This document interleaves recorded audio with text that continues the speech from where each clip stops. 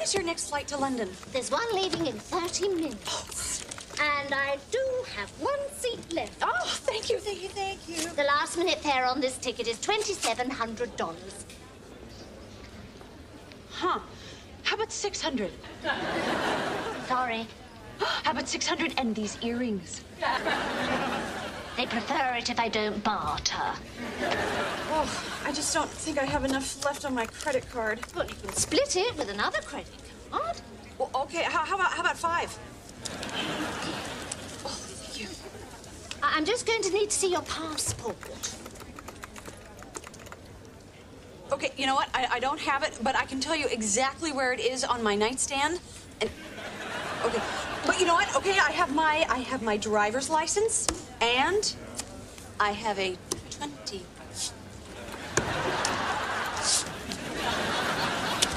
Hi, I'm back. Listen, I need to. Hello. Hello.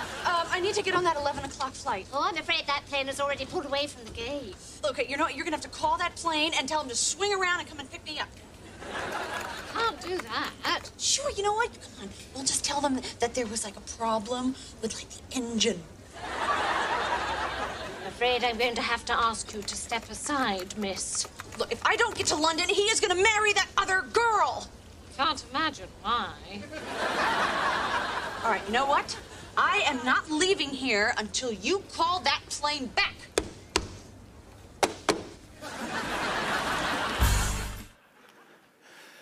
Rachel is in big trouble because the man that she was made for, Ross Geller, he's going to marry the wrong woman. And she's got to get across the pond and fly over to England and stop the wedding. Otherwise, well, they can't be together. And of course, she's here trying, even though she's really just too late. She doesn't have enough money. She doesn't have her passport. She really missed it. She totally missed it. And if you've seen the show, if you know the hit TV show Friends well, you know that for 10 seasons, we see this back and forth between Ross and Rachel. And the big question of the whole show is, are they going to figure it out by the time we get to the finale? That they're made for each other, that they're supposed to be together? Are they ever going to figure it out, or is the show just going to end? And for us, we know when a finale is. You know, they tell us, they say, hey, tune in this week to the season finale of whatever your show is. And we're like, oh yeah, get the popcorn, it's going to be great. But when it's your life, you don't always know when the season finale is. You don't always know that the cliffhanger is going to lead to the next season. And the truth is that we go through 10 seasons with them, back and forth, back and forth. Will they ever figure it out before the finale? Have you ever wondered about that in your faith? Because here's the truth, is that we all have a finale. It's one of two things, right? It's either our life ends or Jesus comes back and the world ends. There's going to be a finale for all of us. We all have a finale. And have you ever felt like, man, am I ever going to get this figured out before the finale? Am I ever going to make sure that I'm doing what I'm meant to do, that I'm with who I'm meant to be with? Am I ever going to cut that thing out? Will I ever figure it out before the finale? You know, and before we get into the rest of the message, I feel like that it's just really, really cool to have Waukee Acapella here today. They got 2 standing ovations because, man, those guys can sing. Amen. They just are so gifted, so talented. And I love that the Waukee Acapella Choir, which is, I think, one of their top choirs. I think my wife told me that because she was in it and she wanted to make sure that I knew that she was in the top choir when she was in high school. And so she told me that. She's like, and they're really good. And so it was just really cool to hear them. But you know what I love about that choir? 2 things. One, those students, every day when they go to school, they're singing about Jesus Christ. That's pretty cool. The other thing that's really cool is that usually our staff, you know, like we plan and prepare like all these ways to tie in our messages with the worship songs that we sing with the band, and we want to make it like as cohesive as possible and make the message as clear as possible and hit all the themes. And we're like, hey, Walkie a cappella, will you guys just come and do some of the things that you've been preparing and some of the church tunes that you do? And they're singing these songs about crossing over the Jordan to meet our Lord. They're literally singing about the season finale. Totally unplanned. See, there's going to be a season finale for all of us, but God's working in it and through it. And a lot of people, you hear information like, oh, we're talking about the end of the world or the end of my life. That sounds ominous. That sounds scary. Or maybe it sounds suspicious. And believe me, I understand both of those emotions and reactions, but I just want you to know, Jesus gets it figured out before the finale. Jesus, he's always had it figured out. It's always been in his hands. That old children's song, he's got the whole world in his hands. He's got all of you in his hands too. Jesus, when he comes back, and it's not the season finale of one of our lives, it's the series finale of our world as we know it.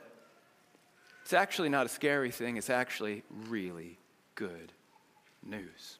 And what I want to do today is I want to talk about that, because what we think about how things are going to end up, it changes how we live now.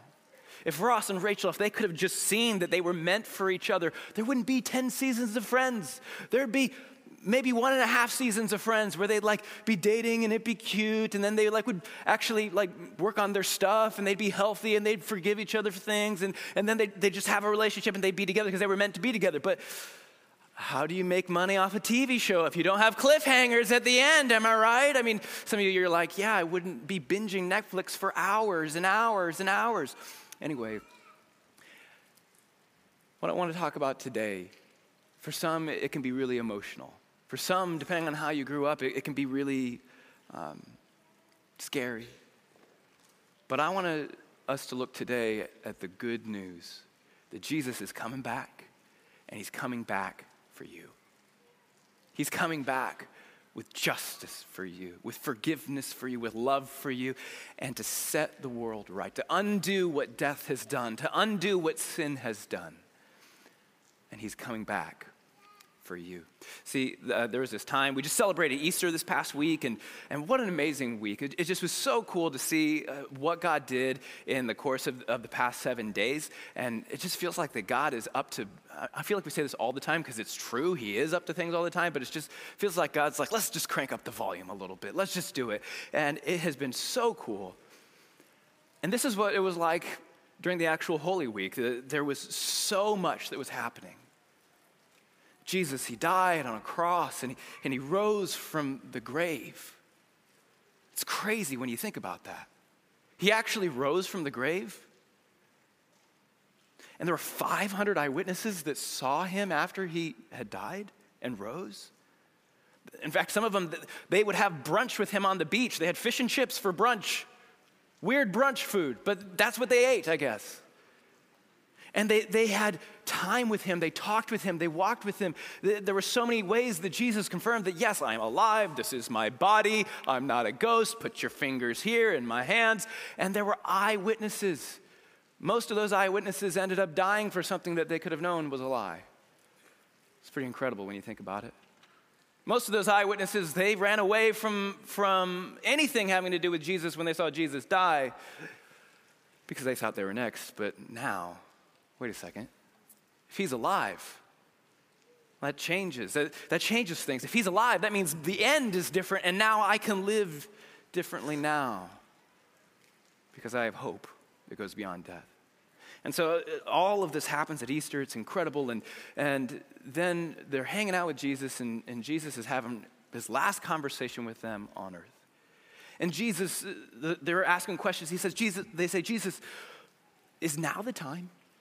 Is now like that moment? Is it the season finale, right? Where you're going to get rid of this oppressive Roman government, and you're going to establish your kingdom, and you're going to make sure that our kingdom it lasts forever?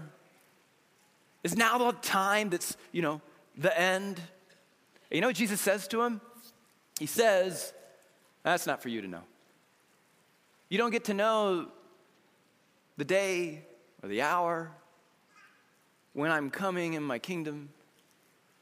And you don't even get to know the way in which I'm coming in my kingdom. But here's what I'm going to do. I'm going to fill you with my power, my love, my Holy Spirit.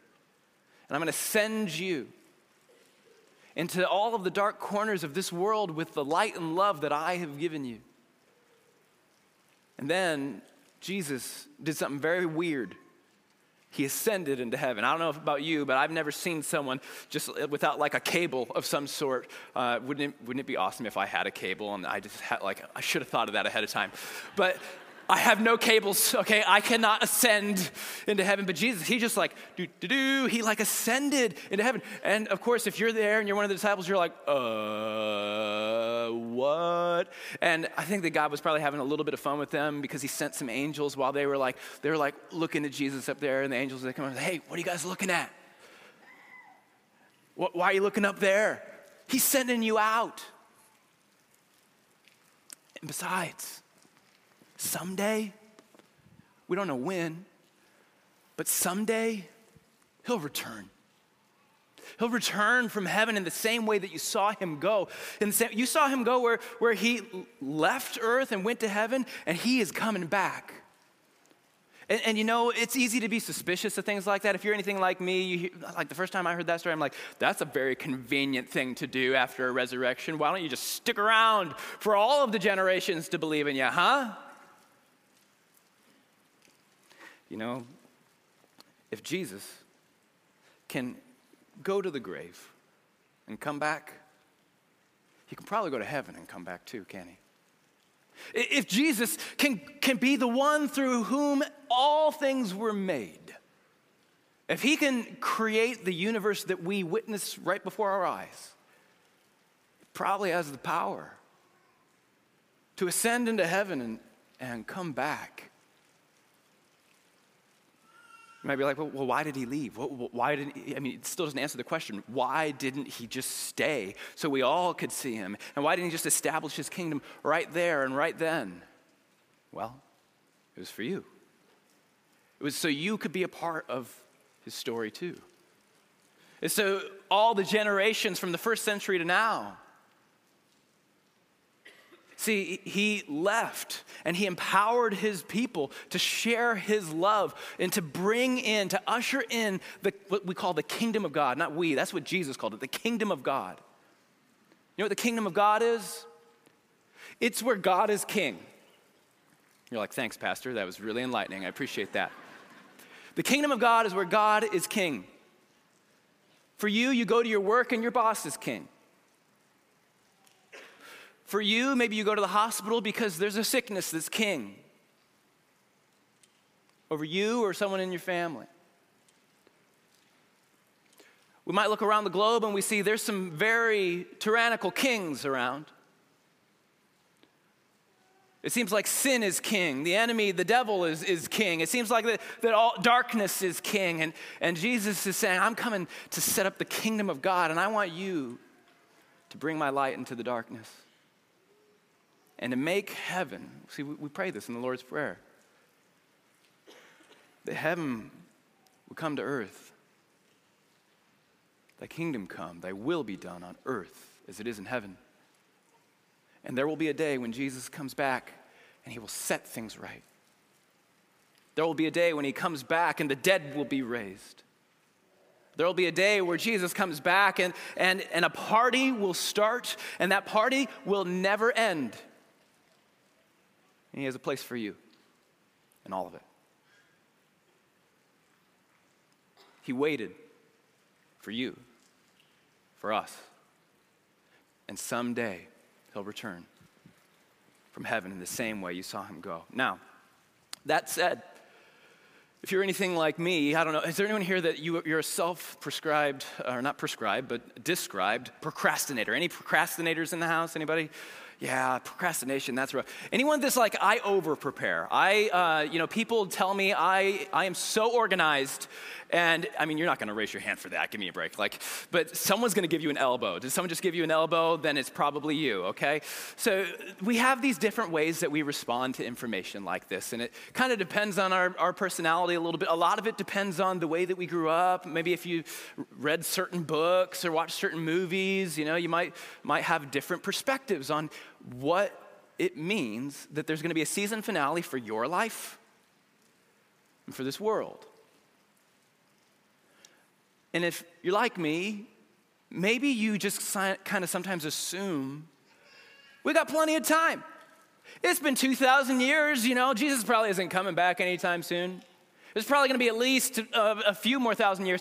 I'm banking on the fact that I'm going to grow, old, and I'm going to, play a lot of shuffleboard or whatever old people do.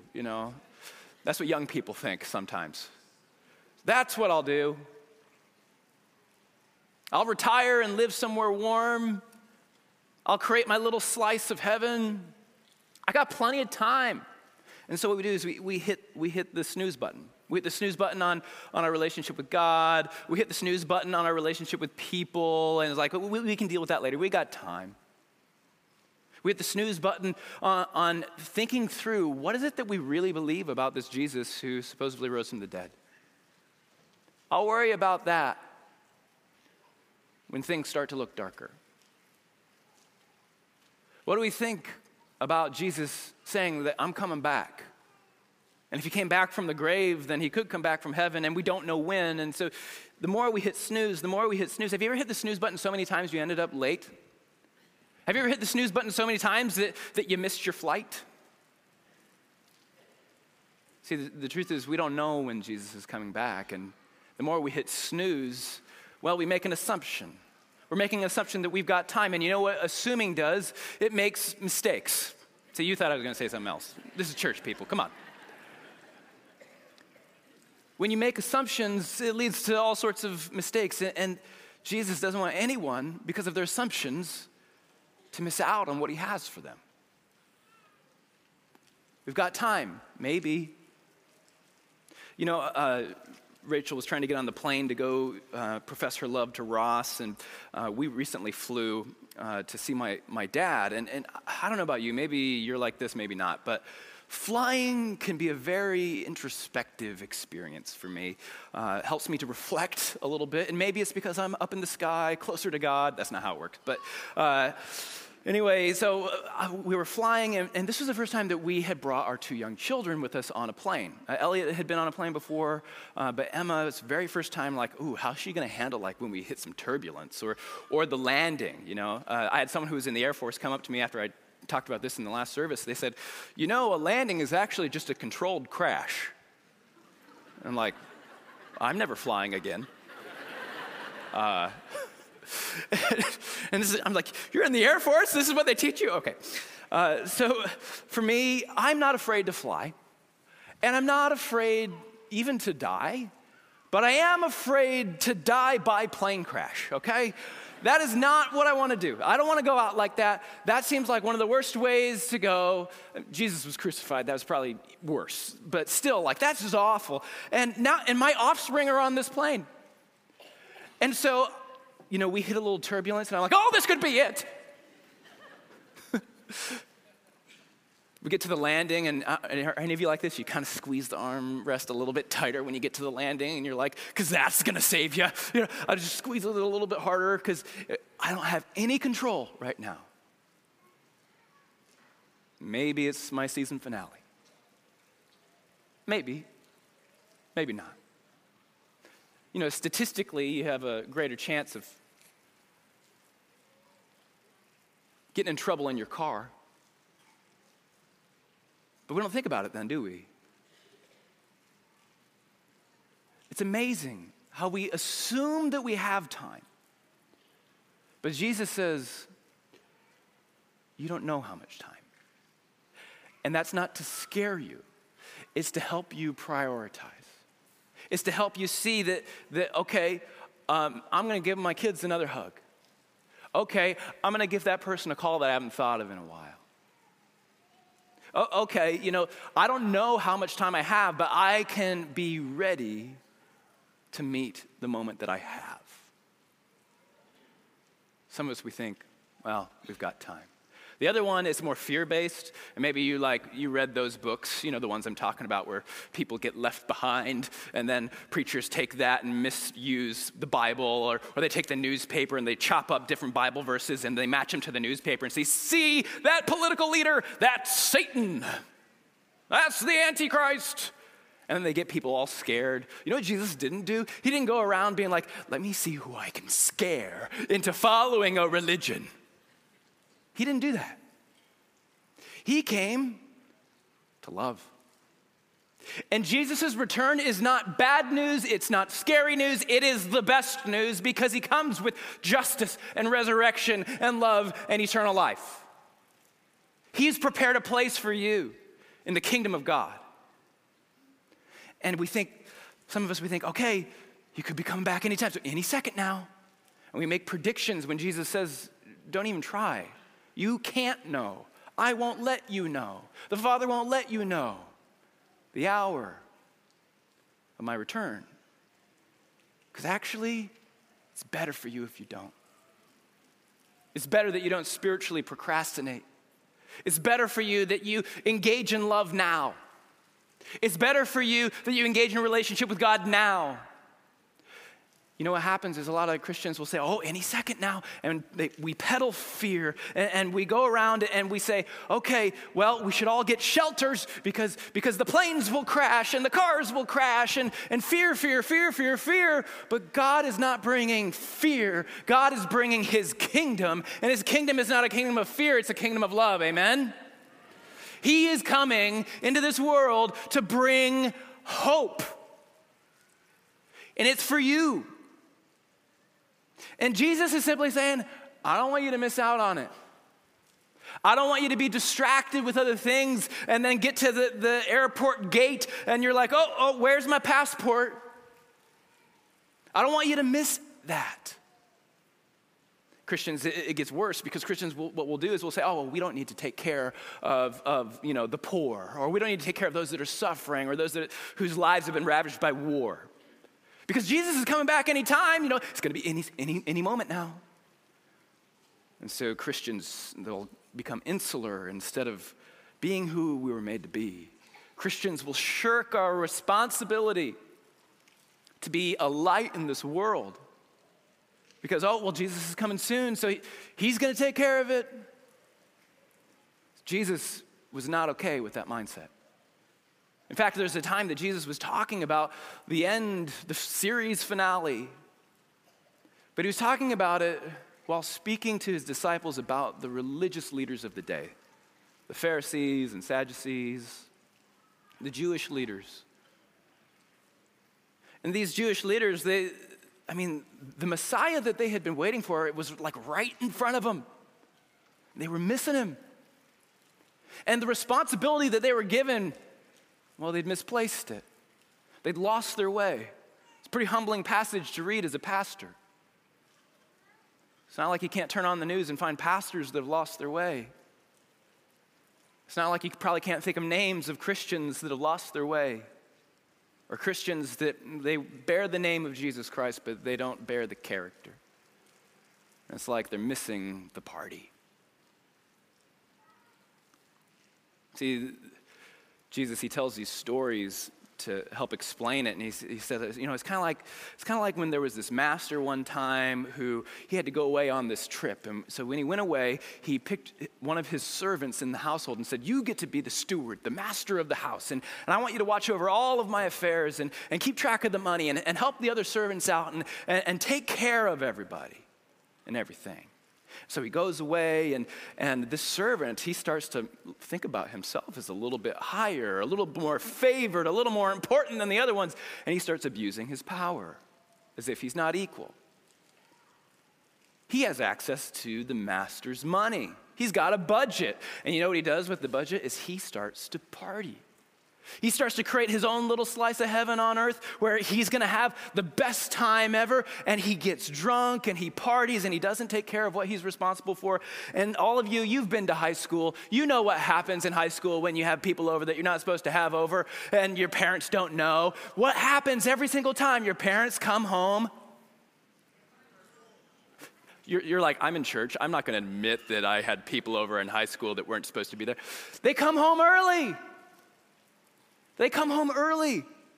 And when the master came home, do you think, you know what he was planning on doing? He was planning on throwing a homecoming party where that servant would get to celebrate and have all the joy and actually probably even more joy than he would have had if he, hadn't done what he'd done. But instead of a homecoming party, do you know what happened to this servant? Do you think that he had a party? No, he was fired. Jesus goes on, he says, there was this wedding, and there were 10 bridesmaids in the wedding, and back then those weddings, you would have the brides over here, the bride and bridesmaids all doing brides and bridesmaids-y things, whatever that is, and they would be waiting for the groom to come. And the groom would be getting ready and doing groomsy things, whatever that is. And then the groom would make the journey to go meet the bride and the bridesmaids, and they would have a processional. And then that's where they would go into the party. And you know what's really cool about being, many of you, you've been in a wedding, you've been a bridesmaid, or you've been a groomsman. And you know what's so cool about that is you get to have a front row seat, don't you? You get to stand where the bride and the groom are. You get to see it closer than anybody. You get to sit at the table with the bride and the groom at the reception. You get to go eat first. Yeah, baby. I mean, how many of you are like, man, I wish I could eat first at one of those weddings, and you're at the table in the back? You know what I mean? You're like, wow, grandma's taking forever, and you're just so hungry. And just me, huh? Okay. I need to pull it together here. Here we go. All right, so you're at this wedding, and the bridesmaids, they have these lamps. And they light these lamps so that if the groom comes after it's dark, he can see where the bride and bridesmaids are. And so their lamps are lit. It's taking a long time. It gets late enough that they fall asleep, which actually was a really common thing. It was sort of like a fun tradition that if you could catch the bride and bridesmaids sleeping, that was like a good sign, okay? And so the groom comes and someone says, hey, the groom's almost here. And so he's coming at night. And so 5 of the bridesmaids, they look at the other 5 and they say, uh-oh, my lamp's almost out of oil. It's not going to keep burning for the processional. And back then it was even illegal to walk outside at night without a light because that probably meant someone was there to rob you. And so they said, hey, you brought extra. Can I have some of yours? They said, I would, but if I don't use this for mine, then I'm in the same boat as you. Or if I even split it, I'm in the same boat as you. It'd be kind of like, if you were supposed to show up in a pink dress, you brought a blue one. Whoops, ordered the wrong color. And so you say, hey, can I borrow your dress? No, it's not how it works. You just got to go and get one. So they go. And while they're gone, while they're distracted, while they're trying to piece things together that should have been pieced together in time, the groom comes and they go into the party. And the party starts without them. They go knock on the door, but do you know everybody wanted to be in the bridal parties because you got that place of honor. You got to drink the good wine. You got to eat the food first. There was all of this stuff, and so everyone would be like, hey, we're friends too, right? Hey, we're friends too, right? Hey, we're friends too, right? And Jesus says, you know what the groom said is, I don't know you.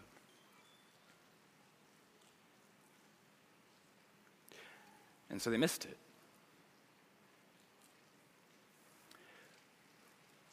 That's a sad story, right? We're supposed to prepare for a better party. We're supposed to prepare for a place of honor. And Jesus, it's like, Jesus, wow, this is heavy. But he goes on. And he says, well, there was a servant that had 5 talents, one that had 3, and one that had 1. And when the master went away, And you hear talent, you might think, this guy can juggle and he can dance. And in the Bible, a talent was actually a sum of wealth, of value.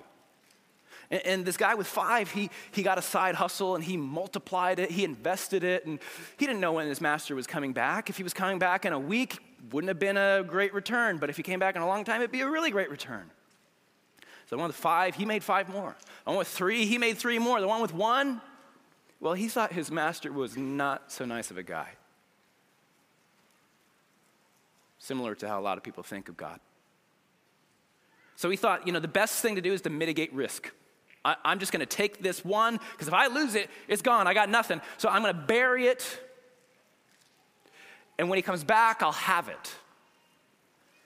So many of us, we're so distracted that we don't actually invest in and grow what God has given us. And so the master returns, and hey, let's party, guy that went 5 to 10. Hey, let's party, servant that went from 3 to 6. And so you go to the servant that had 1, and you'd expect he'd go from 1 to 2. But he didn't understand the assignment. He didn't grow what God had given him. He didn't invest in it because he didn't understand him. He didn't know his character. So he missed the party. Last one, Jesus tells story after story after story. He says, because these were agricultural guys, all right? You know when the sheep and the goats, they're out at pasture and they're mowing the lawn, they're eating all the grass. And you know how they get all mixed up and they're just, being sheep and goats. And then you want to cash in on your livestock. And so what do you got to do? You got to sort them out. You take the goats and you put them over there, and you take the sheep and you put them over there. And that's what it's going to be like in the series finale. The kingdom of heaven is going to come, and the goats will be separated from the sheep. And the Messiah will say to the goats, hey, you were waiting for me, but you forgot me. You were waiting for me, but you missed me. And they say, what are you talking about? You weren't even here. We were waiting for you. We said prayers. We went to services. We were very religious. And he'll say, you don't know me because you didn't love the least of these, even though I loved you when you were the least of these. My grace ended with you. It didn't pour out of you. And then he'll turn to the sheep. He'll say, inherit the kingdom of God, eternal life. Inherit this gift. And the sheep will be like, well, what do we do to earn it? And Jesus would say, actually nothing. But you did understand the assignment. You know your shepherd. You know your master. You know that I came to you when you were the least of these and I loved you. I came to you when you were sick and in prison. I came to you when you were broken in sin. I came to you and I gave you love and grace. And you didn't just let it stop there. It overflowed to the least of these. But the problem is, a lot of us are like, well, I got time. Or, well, any second now. And Jesus he's saying, don't miss it. Because there's going to be a day, and you don't know when, where Jesus is going to show up in person. And there won't be anyone that's like, I need to see the evidence. Which, by the way, is a great thing. Check out the evidence. Nothing to hide. But you won't need it then. Because you'll see him eyeball to eyeball, and he will look you in the face. And he's going to ask you something. He's going to ask you, are you ready? Are you ready? Jesus is coming not to bring punishment, because he likes punishment. He's not coming to bring judgment because he likes judgment.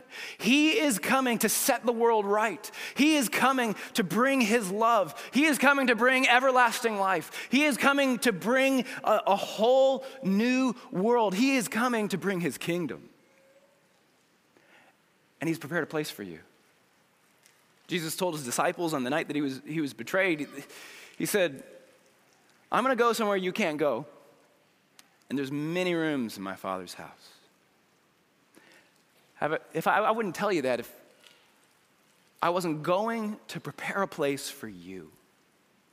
And he's coming back, and when he says, are you ready? It's not a question of, have you figured out how to not sin? I haven't done that. Neither have you. When he says, are you ready?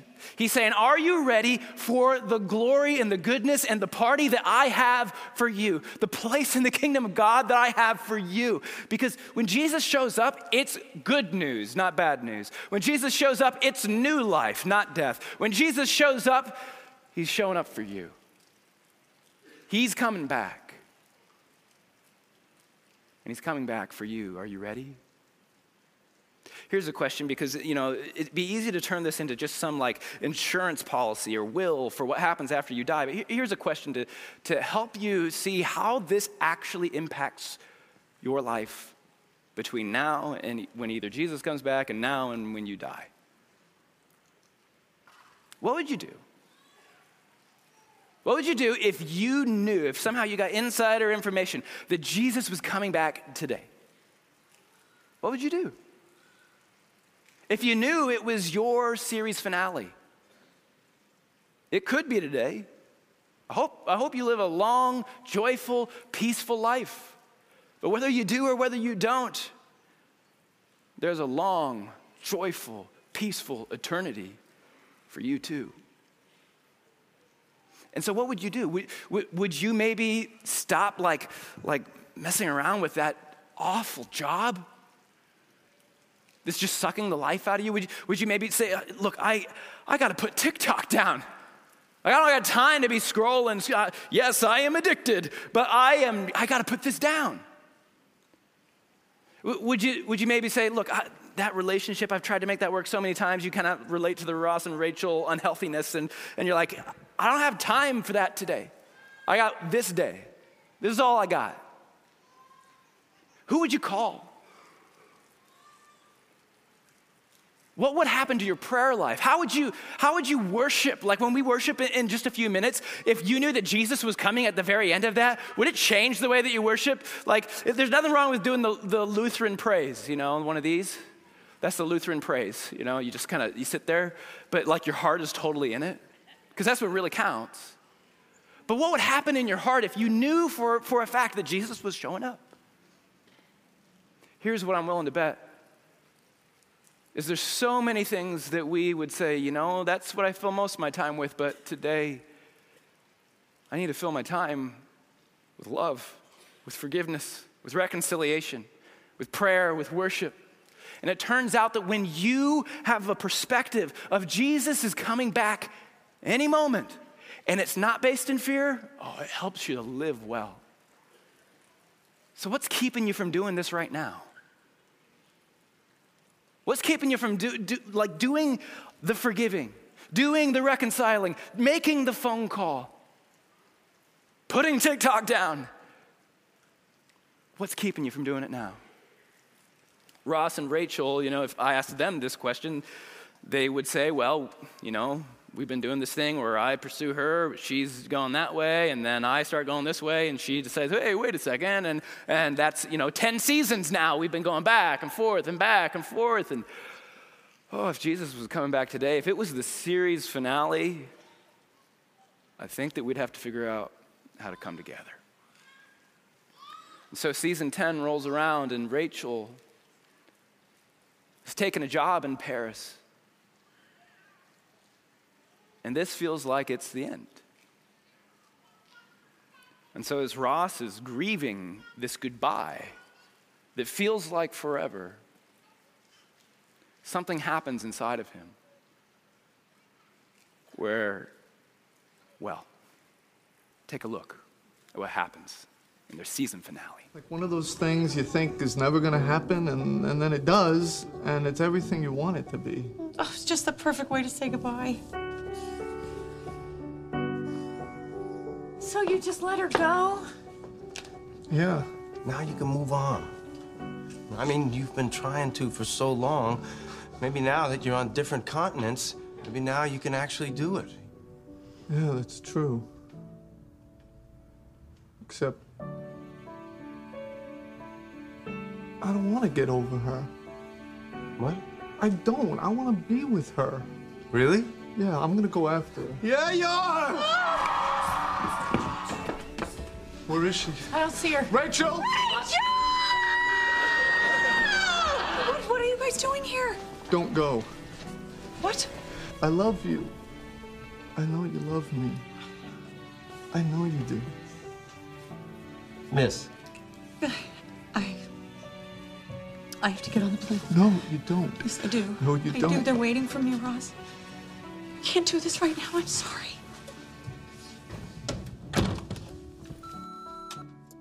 Ross, hi. It's me. I just got back on the plane. That is so not how I wanted things to end with us. It's just that I wasn't expecting to see you, and all of a sudden you're there and saying these things, and now I'm just sitting here and thinking of all the stuff I should have said and I didn't. I mean, I didn't even get to tell you that I love you too. Because of course I do. I love you. I love you. I love you. What am I doing? I love you. I've got to see you. I've got to get off this plane. Okay, excuse me. Miss, please sit down. No, I'm sorry. I'm really sorry, but I need to get off the plane. Come on, miss, isn't there any way that you can just let me off the... Did you get off the plane? Did you get off the plane?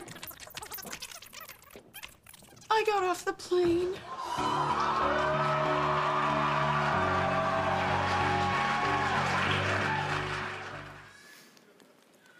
She got off the plane. She turned around. And for the first time, Ross and Rachel, they started to pursue each other at the same time.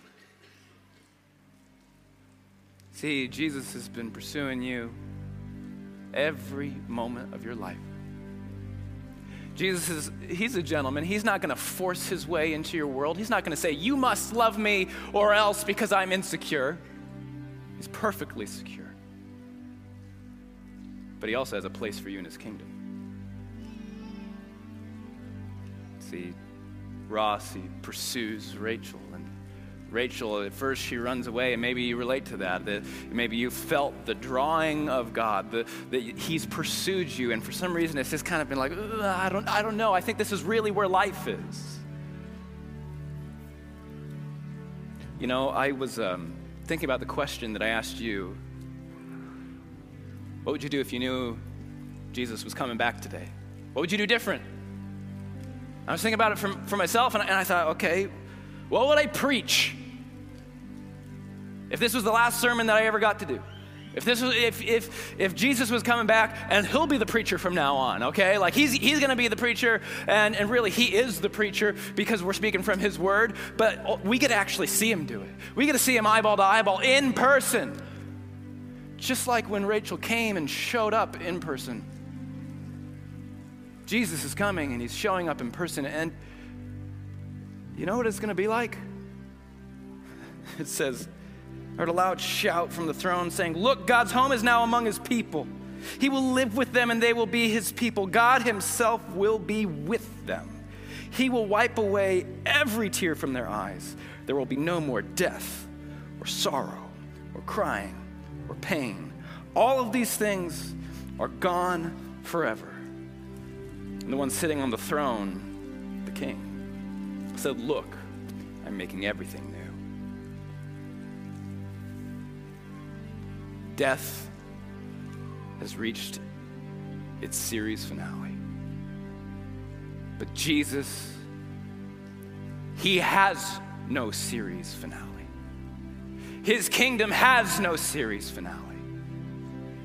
And though you might have a season finale where we die on this side of heaven, when he comes again, he raises the dead. And so hear this word from Psalm 23 that's so often read at funerals, but we always tend to forget this part. It's always, even when I walk through the valley of the shadow of death, I'll fear no evil, for you're with me. But you know how it ends? It says, surely your goodness and unfailing love will pursue me all the days of my life. And it turns out that when we pursue God, who's been pursuing us, when we actually both are turning to each other, well, he's always been turned to us, but we repent is the Bible word. We turn and we experience his love for us. Oh, it changes not just the end, but it changes today. Because surely your goodness and unfailing love will pursue me all the days of my life. And I will live in the house of the Lord forever. Because the house of the Lord, the kingdom of God, has no series finale. And you, well, he's prepared a place for you. And you have no series finale either. Amen? Amen. I want us to stand together, and what we're going to do is we're going to worship God with this song that talks about the kingdom, how we are the kingdom of God. And here's a question for you. When you're worshiping during this song, I want you to just think for a minute, and maybe, we don't know, maybe Jesus during this song is going to come back. Who knows? But imagine what it will do to your heart, even if you're doing the Lutheran thing. Or maybe you feel led to raise your hands and to celebrate because his kingdom is coming. So let's sing the song together because our Lord is coming again.